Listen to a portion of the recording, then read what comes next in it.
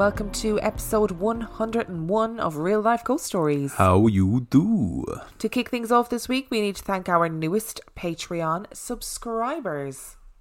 We would like to thank Kelsey Perry, Colton, Danielle B, Shannon Mueller, Ginger M. Krotzer, Jack, Dana Schuler Drummond, Bridget Curtin, Jub McGrub, Gloria Lawson, Taria Wolf, Deanna Bradley, Monica Razor, Kyra May, Christy, Lucy Grimwood, Ashley Iafelis, Matthew M, Emma Tagg, Emma Hughes, Dita Jensen, Chandra, Ashley Fiffick, Karen McBrady, Laura Rice.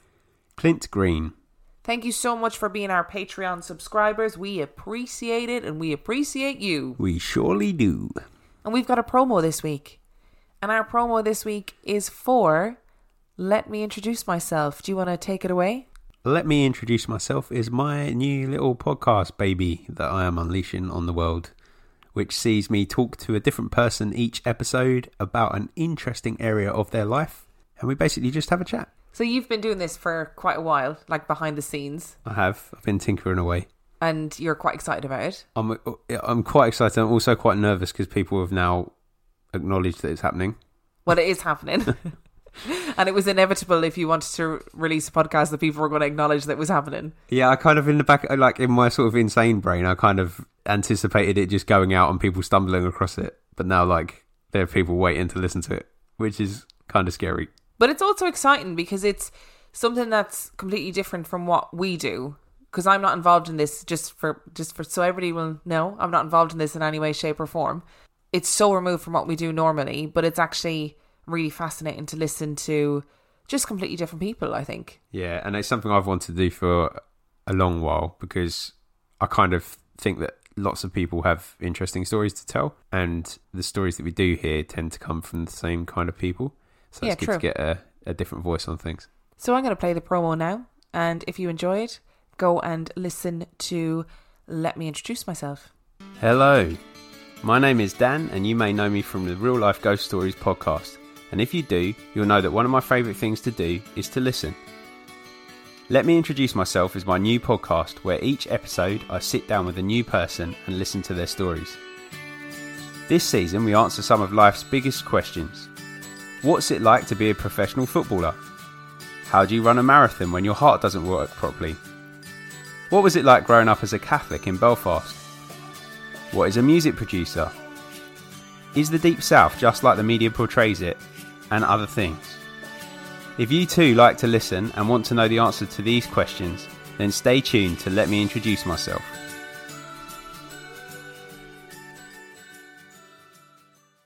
And that was Let Me Introduce Myself, Dan's new podcast baby. Go and have a listen to it and make sure you like and subscribe and all of that jazz.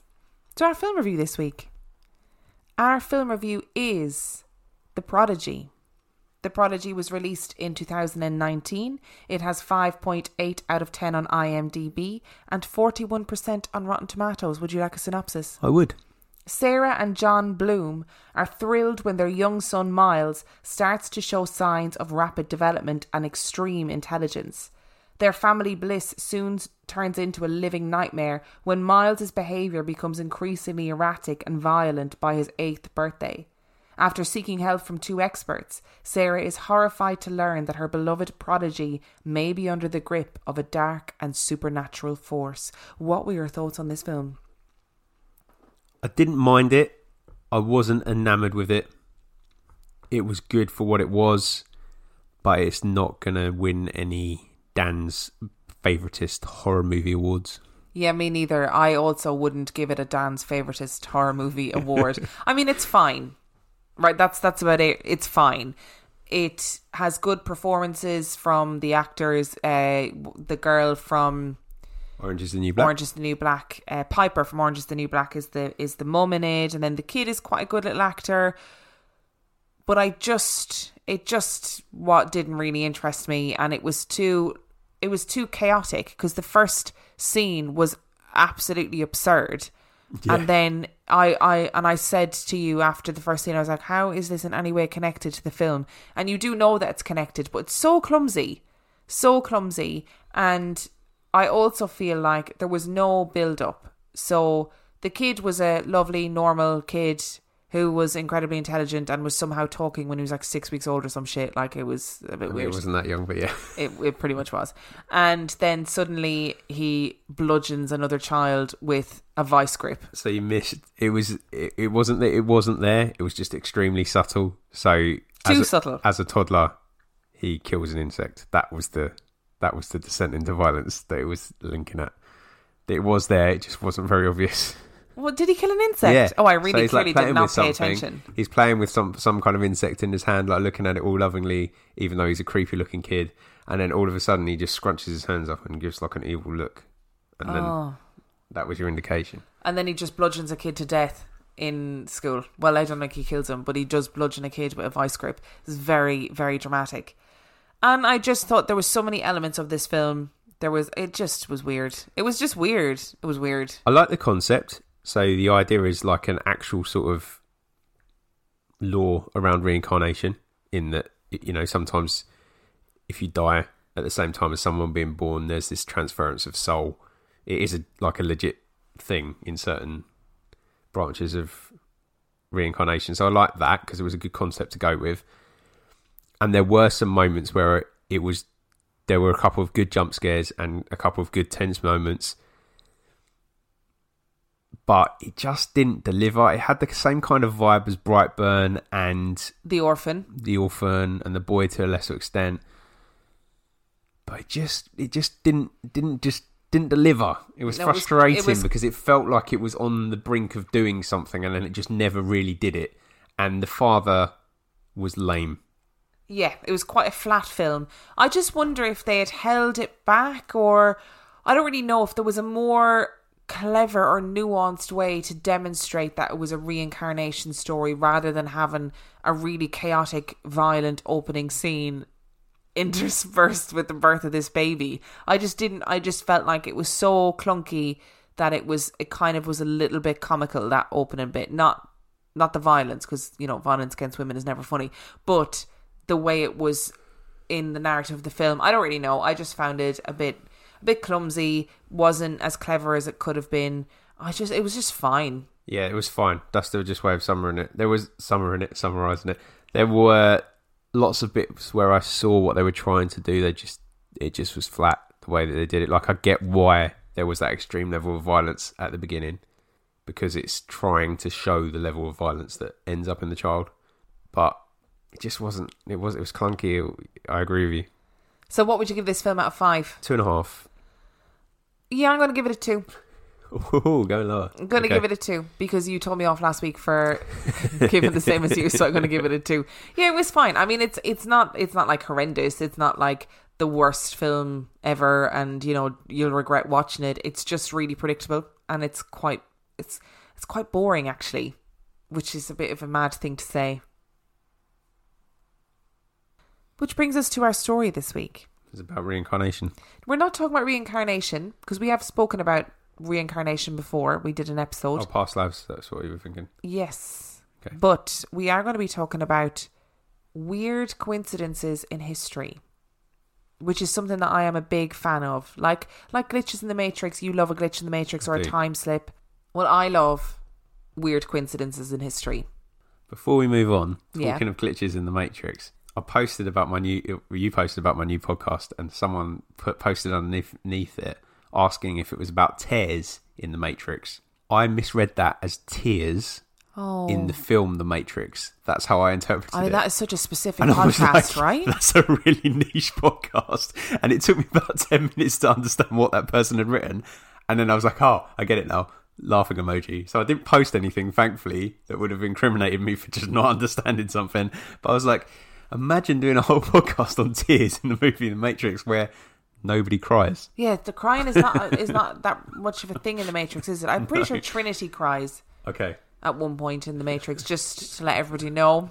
That's about the extent of my knowledge, and podcast episode number 1 and the only podcast episode of Tears in the Matrix.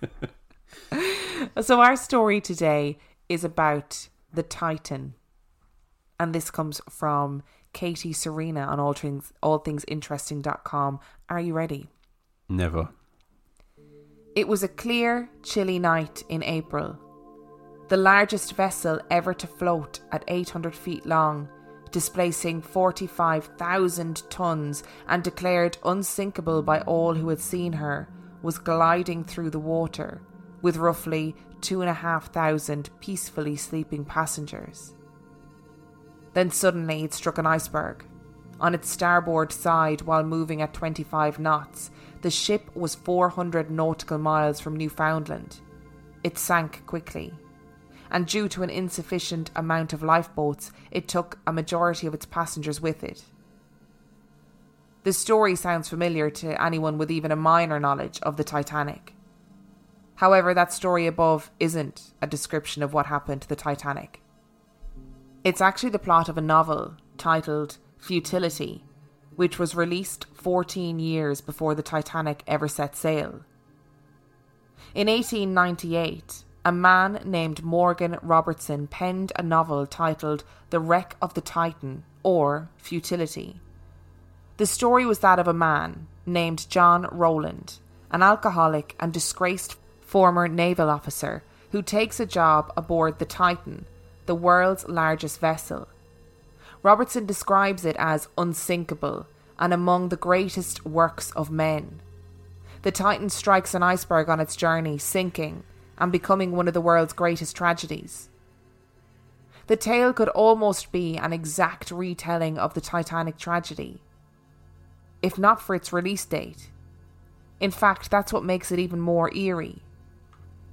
The similarities between the Titan and the Titanic go far beyond a name and an iceberg. The length of the Titan was 800 feet. The Titanic, 882. The speed at which the Titan cruised into the iceberg was 25 knots. The Titanic, 22.5. The Titan held 2,500 passengers. The Titanic, 2,200, though both had a capacity of 3,000. Both ships were British owned. Both ships were hit on their starboard bow around midnight. Both sank in the North Atlantic, exactly 400 nautical miles from Newfoundland. Both had a severe lack of lifeboats, the Titan holding 24 and the Titanic carrying just 20. Both had a triple screw propeller. Though there are a few differences, they are few and far between. For example, the Titan's sinking left only 13 survivors, while the Titanic left 705. And the Titan actually capsized before sinking, where the Titanic split into two pieces.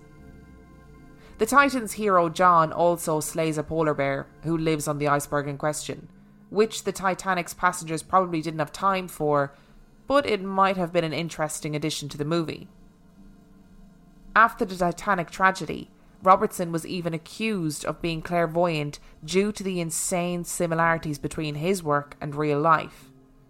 After all, the likelihood of someone writing a book so similar to a tragedy that hadn't even taken place yet is almost impossible. There are 41.1 million square miles of Atlantic Ocean available for shipwrecks to choose from, and there were plenty of reasons a ship could sink besides an iceberg. However, he attributed the similarities to his extensive knowledge of shipbuilding and research of maritime trends, which, when looked at, do something to explain the eerie commonalities. In the late 1800s and early 1900s, ocean liners were one of the most convenient ways to travel, as well as one of the most popular. Companies like the White Star Line advertised their ships as floating first-class hotels and promised speed and safety with all of the luxuries of being on land.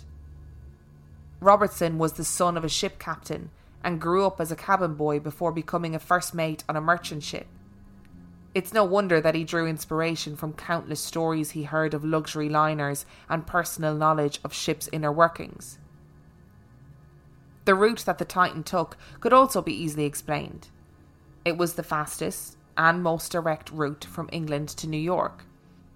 It should serve as no surprise that the Titan and the Titanic both chose to use it. The similarities between Titan and Titanic have sparked numerous conspiracy theories over the years. Some conspiracy theorists believe the ship was purposefully sunk to avoid creation of the Federal Reserve Bank. Others believe that it was cursed due to the White Star Line not christening their ships.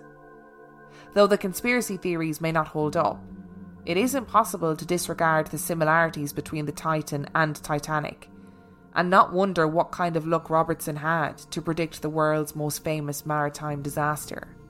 I think I'm going to resound you on this one. Go on. I'm really not that bothered by this. I don't think anything apart from the time is eerie. As in 12 midnight? Yeah. Okay. Everything else is explainable with, you know, this guy's been punished for essentially doing his research. Really. Yes, he is. And he did, like the article says, like he does have extensive knowledge, like really extensive knowledge. But it is a weird coincidence, right? Do you not think it's a weird coincidence? I mean, it is, but and I've mentioned this before. I've got a father and a brother that have an immense knowledge of steam trains, right? Yes. Obviously, steam trains are a little bit redundant in that they're not really making new steam trains in terms of technology. If you have that level of geekdom about something, you potentially know what the latest techniques are in terms of building ships. Yeah. So being able to give ships details that are eerily accurate to the Titanic could easily be explained away as a coincidence if he already knows where that's going. The fact that he wrote about a big ship, not surprising. Isambard Kingdom Brunel had a massive ship that actually wasn't that good. It couldn't float, but it was bigger than the Titanic. It was bigger than a lot of other things in the Victorian era. So there's always been this sort of race to get the bigger ship. The details are very specific, and obviously it's quite eerie that they're the same as the Titanic, but actually I think if anybody knows something at that level of detail about something and is a fan of it, they're going to know what the latest techniques are, and shipbuilders aren't going to deviate from things that they know work. So there was the flaws in Titanic were really about the way that it was run rather than the way that it was built. Yeah, so in other articles they talked about how both the Titan and the Titanic were the victim of people believing their own hype. So believing this ship is unsinkable, so therefore we don't fucking need lifeboats. So just have a few on, just in case. And then actually, obviously, they sorely regretted it afterwards. And so the author of the article said that, there's lots of different routes that you can take across the Atlantic, but the route that the Titan and the Titanic took was the fastest route. The Titanic was trying to get there the fastest. That's what it wanted to do. So it was inevitably going to go that route. The fact that it hit an iceberg is, it's eerie because that's what happens to the Titan. But the possibilities of hitting an iceberg, if you're taking that route and you're being careless, is it that strange? I would just like to point out here now that I am devastated that there was not a polar bear battle in the film The Titanic. I just want to put that out there because I find, this is a very chaotic thing to say and I'm sorry, I find the film Titanic very boring up until the iceberg. I have no interest in Jack and what's her name? The other one. Rose. I have no interest in them. Put a polar bear into the mix. I'm here for it. I love a creature feature. If they turned Titanic into a creature feature, it would have gripped me. I'm glad you said that because this actually brings me to another point where I'm thinking that this isn't as, eerie as it sounds. The quickness, or the relative quickness, that the people were saved from the Titanic shows you how many boats were taking that route or were in the vicinity. Sorry, I see what you mean. Do you see what I mean? Yeah. And so the fact that he's chosen that route for his ship is just a coincidence. Now, the fact that he's called it Titan and the ship that sinks is called Titanic, that's probably the eeriest thing for me, I think. Titan is... But it just means big, doesn't it? Yeah. It's a Titan among ships, so that kind of makes sense. So I did wonder if you'd be judgmental about this story. It's not judgmental. Well, it is judgmental, but okay. Do you know who Violet Jessop is? Oh, it rings a bell. I mean, I can tell you she was a Titanic survivor. Okay, that might be why. So in my research about the Titan, because I love that story, I just think it's really fascinating, I came across a woman called Violet Jessop, and this came from grunge.com, and I fell down this rabbit hole of looking up eerie coincidences in history because that's the kind of stuff I love.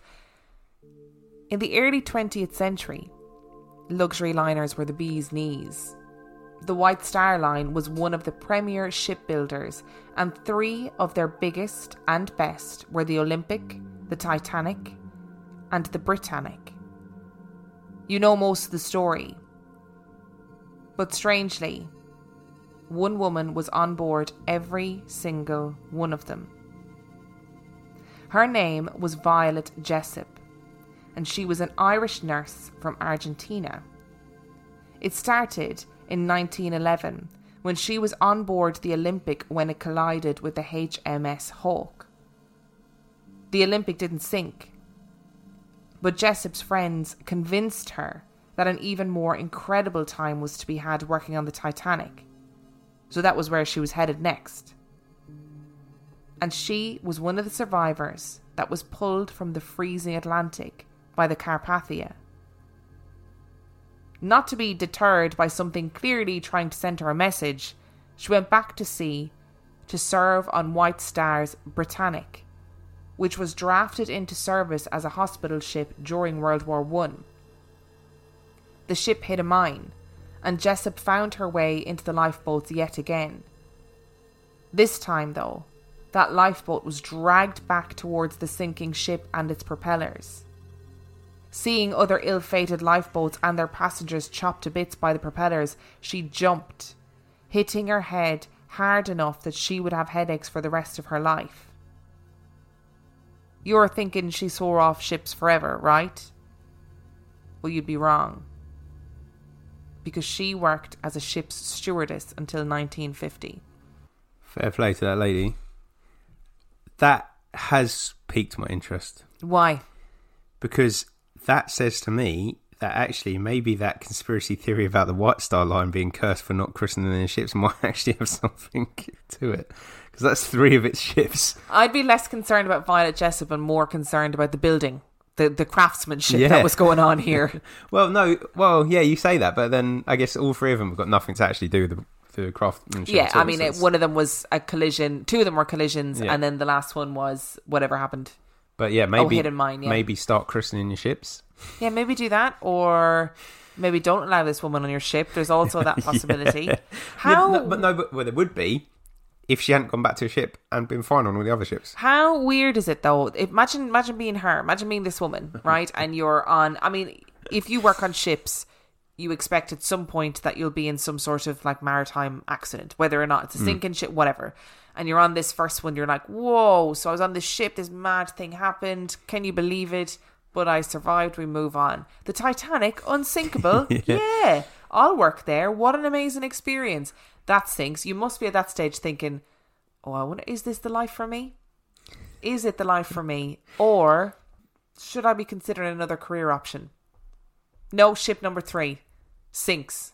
Everybody gets sucked into a propeller. Yeah, way more than that. She actually makes a split-second decision and doesn't die. Like, she's the closest to death on that third one. You'd think third time lucky, surely, and stop at that point? Nope. No, keep going. Work on another ship. She must have really loved ships like me. Yeah.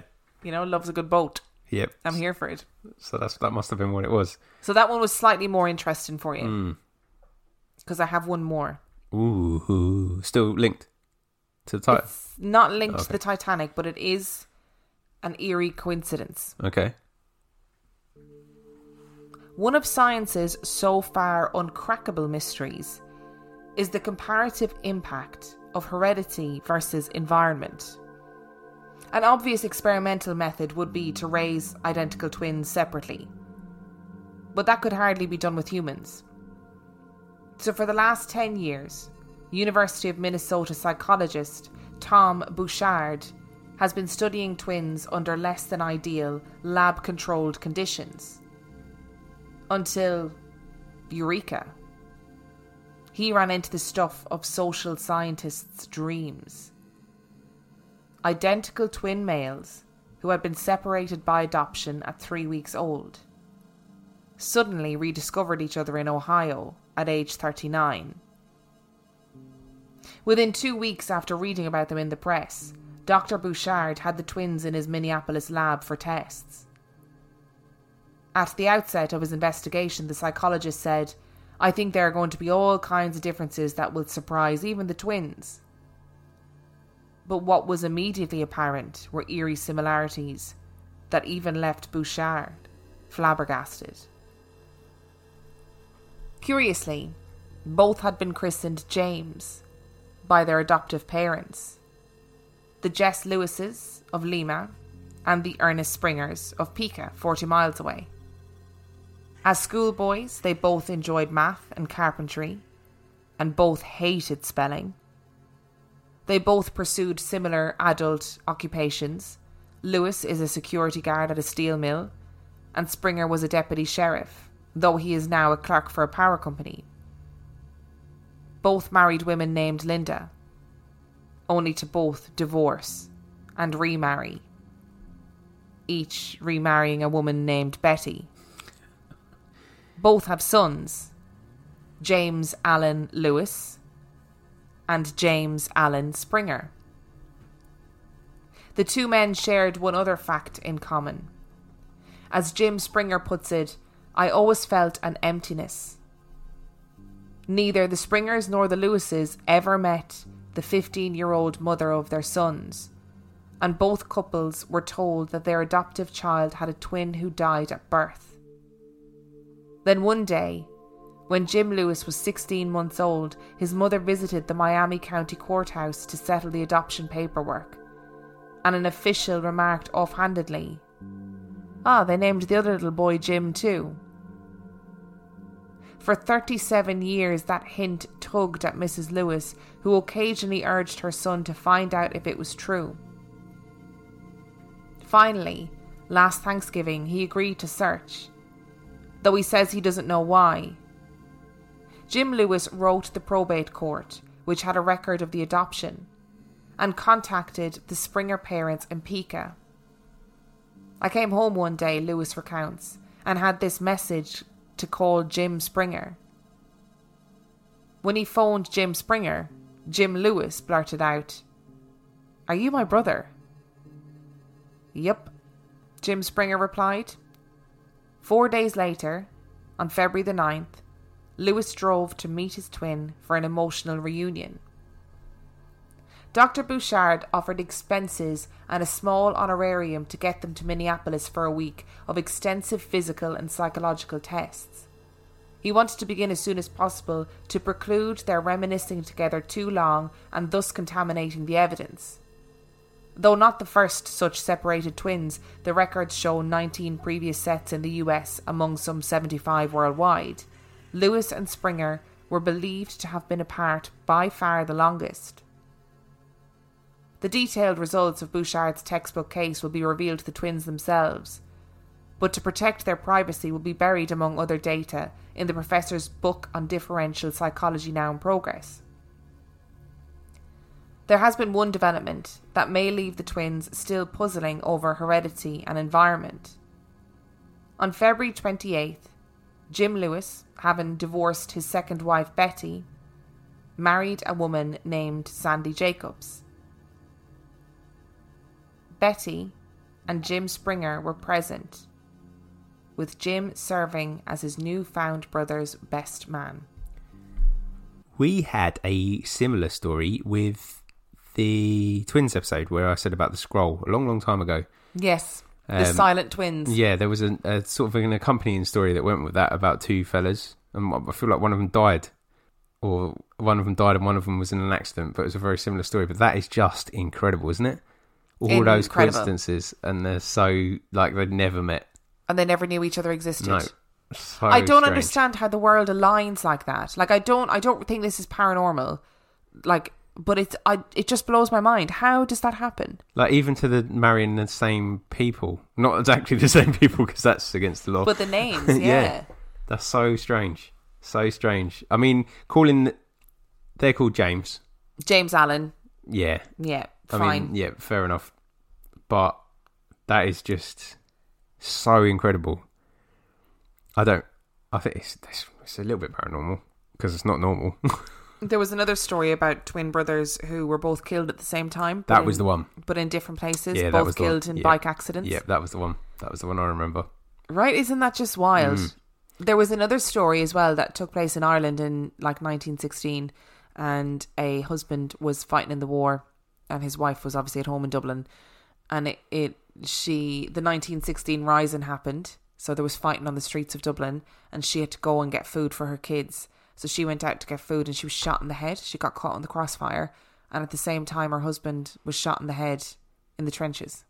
Or leaving orphan kids. Leaving orphan kids, which is obviously awful. But how insane is that? That is insane. That is crazy.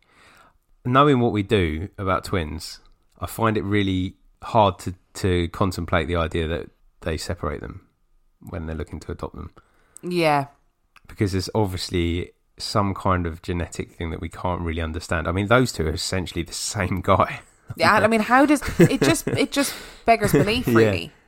Yeah. It really does. And if you have been around twins, like I often find with twins, they seem to be able to communicate in a completely different way than your standard people. Like me and you are very close, and we often can predict what the other one is thinking, or like, you know, finish a sentence that is completely out there, but we're just so used to each other. Yeah. But I always think that twins have this weird telepathy that other people just don't understand. Yeah. That's the hereditary versus the other word that you used in the report. Environment. Yeah. Because obviously our connection is environmental. Yeah, it is completely. But whereas it's hereditary with twins, that's a crazy story. That's not coincidence, is it? Is it because they literally share their womb mates? Like, is it something in their physical growth in the womb that like? I just don't get it. I just don't get it. It just blows I don't my know mind. enough of the science about how they're formed either to be able to make a huge assumption like that. But there's obviously something that we haven't worked out yet, and it's probably buried in that amazing thing that we have in our head. It just blows my mind. And I think those connections between twins, like there's so much colloquial conversational stories about twins being able to feel each other's pain, and not necessarily like scientific reports, but I love when something is a scientific report, because if a scientist is looking at this going, oh, this is fucking weird, then it makes you go, ooh, that is weird. But if you are a twin or a sibling that is really close to your siblings or whatever, and you have stories like that, do please post them in the Facebook group, because that is something that I am here for. It's like my sister and I only realised recently that we have the same dreams, which is mad. Weird. Yeah, very weird. Very weird. Same nightmares about dinosaurs, and we don't have a shared trauma. She's older than me. Yeah, that time you got attacked by dinosaurs when you were kids. That time we went back in time to Jurassic Park. 1993, I believe it was. So we're going to leave it there today, and I know it feels like a much shorter episode than normal, because it is a much shorter episode than normal. And because last week's was way longer than normal. Yeah, but like I said, these are pre-recorded. I am due to fly to Ireland very soon, so I need to get this done and edited. Thank you for your patience. This is our break after 30 days of terror. So thank you so much for listening. And if you enjoyed this week's episode, you can find us on reallifeghoststoriespodcast.com, where you can find the links to our social media, the link to our email address where you can send your stories, and the link to our Patreon, where for $5 or for $2 a month you get heaps of extra content. Don't forget to have a listen to Let Me Introduce Myself. The link to that will be in the description of this episode. Give it a listen. Message Dan. Tell him how great it is. He's looking very sheepish and nervous at the moment. It's going to be great. You know it's going to be great. Well, I enjoy making them, so... Yeah, that's all that matters, isn't it?